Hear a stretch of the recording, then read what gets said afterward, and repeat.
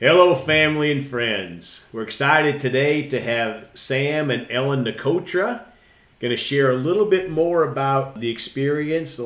Yesterday we talked about Sam's supernatural experience in receiving God on his deck, how powerful that was. And we're going to talk a little bit more with Sam and Ellen today about some of their experiences. So let's pray. Father, we're so thankful for your goodness and mercy.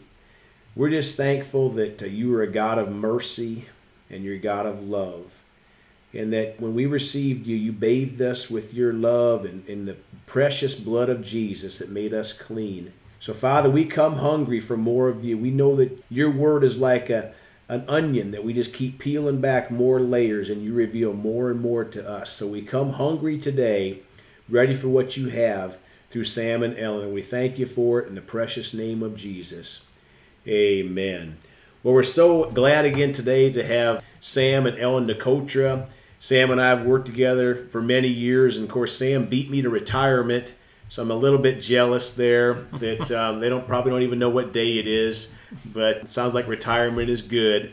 We talked yesterday a little bit about Sam and Ellen have 4 boys and 8 grandchildren, and they live in the country near Mount Vernon, and we're excited to have them back tonight. So Sam and Ellen, good to have you here tonight, and I wanted to talk a little bit about some of your experiences. We had a chance to share this through breakfast the other day, but Sam, maybe we could start out, and Ellen, please jump in wherever you have something to share, please, and maybe you could talk a little bit about how you were seeking in the past before this supernatural experience about just finding the truth and maybe even looking at other religions.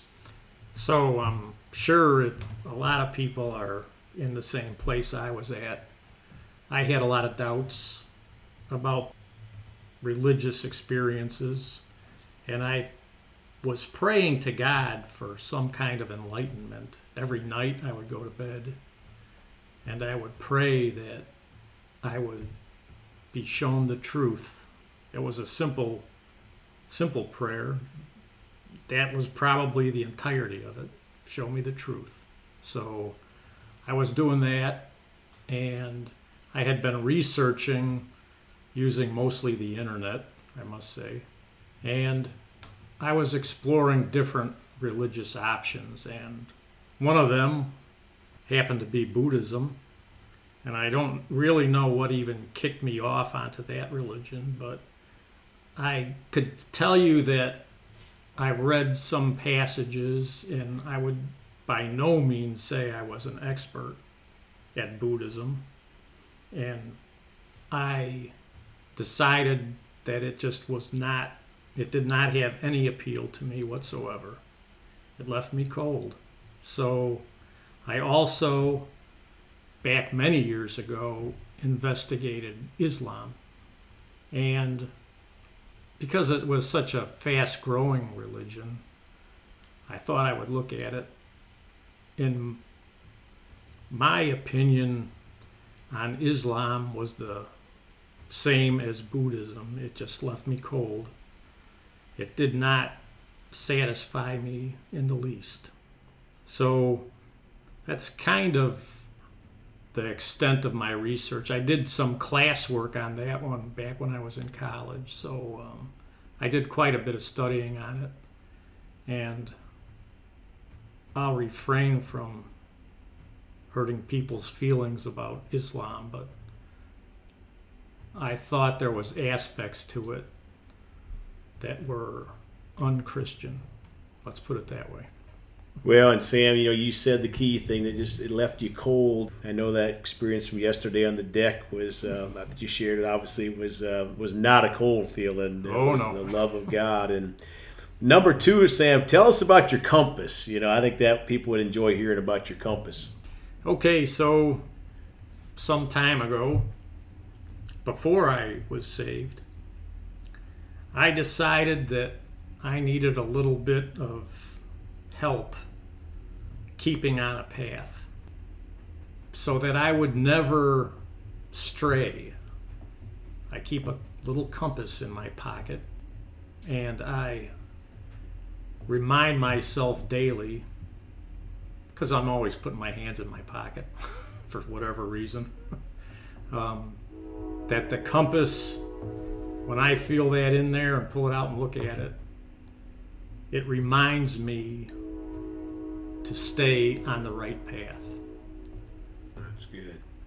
Well, the third thing I have in my notes here, Sam, is the reaction from your family, because your story is pretty unique. So just maybe you could share a little bit about reaction, maybe especially from your son Joe, and then Ellen, if you would maybe want to give your experience with your getting to know God, but maybe start out with your son Joe, Sam. Well, okay. I can tell you that the first thing that I wanted to do after this experience was to share it with my family. Amen.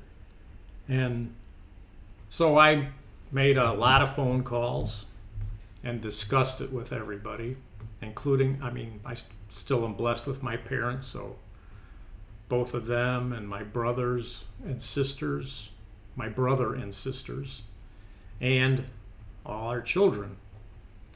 So I told my oldest son about the entire experience and the odors of cookies and all that wonderful stuff that happened to me. And he told me that I needed to see a doctor. And there was quite a bit of, I'm not sure whether it was a medical doctor he wanted me to see or a psychological doctor he wanted me to see. So that's just, I guess, it didn't surprise me because it is somewhat far-fetched, and of course the whole episode starts on April 1st, so everyone's thinking it's an April Fool's joke, but he was totally convinced you had a tumor. Seriously. He made special phone calls to me. Mom, you need to go take him into the doctor. He's seriously ill. Well, I hope that encourages folks out there too, because we were talking earlier about the things of God are foolishness unto men, and how these supernatural experiences, just seem very strange to the brain, right? So I wanted you really to share that so people would be encouraged out there. They don't be discouraged if everybody in your family just doesn't jump up and grab your neck and hug you and tell you how great and exciting it is, But these things are real. And Ellen, we were talking about maybe sharing a little bit about your testimony, because sometimes things are not, is wild, if you will, like Sam's experience. But if you wouldn't mind sharing a little bit about how you came to know the Lord.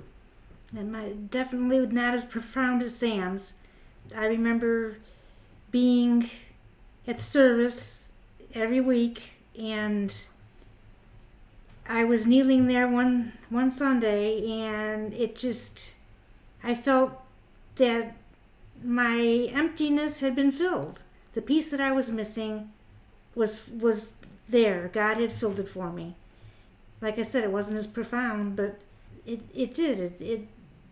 I don't know if sometimes I think I'm jealous of the way Sam's all came about. We pray together every night about it, and it's been wonderful to see Sam go through it. Amen. Well, one thing that you said, Ellen, is you were there kneeling in church.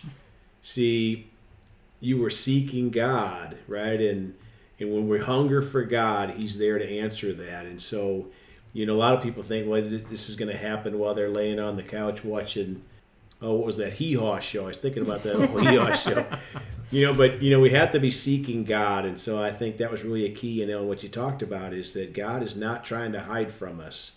He's trying to reach people. And so I think, that's powerful all by itself, even though it wasn't maybe as wild as Sam's with the cookie thing, but it was still that real. And, one of the things we're going to finish up. I want Sam to finish up on tomorrow's episode talking about the river on the deck and so on. But we all ought to know and have that peace that if Jesus comes back tomorrow in the eastern sky, and He's coming back very soon, I really believe that in my heart, that we need to have peace. Because the Bible says that His Spirit bears witness with our spirit that we're a child of God. And so if you have any doubt in that, I just encourage you to get right with God, because you shouldn't have any doubt. God gives you that reassurance, and you need to have that. And yesterday's testimony from Lori Johnson, I think, was very clear in that assurance of salvation is so important. So, Well, we're running out of time for today, so we're going to get back tomorrow. We're going to talk about maybe my favorite part about Sam and the time with the Lord on the deck. And please don't hesitate to contact us at celebratejesusministry@gmail.com. We sure love you all. Please go talk to someone about Jesus today. And remember, Jesus thought about you on the cross at Calvary.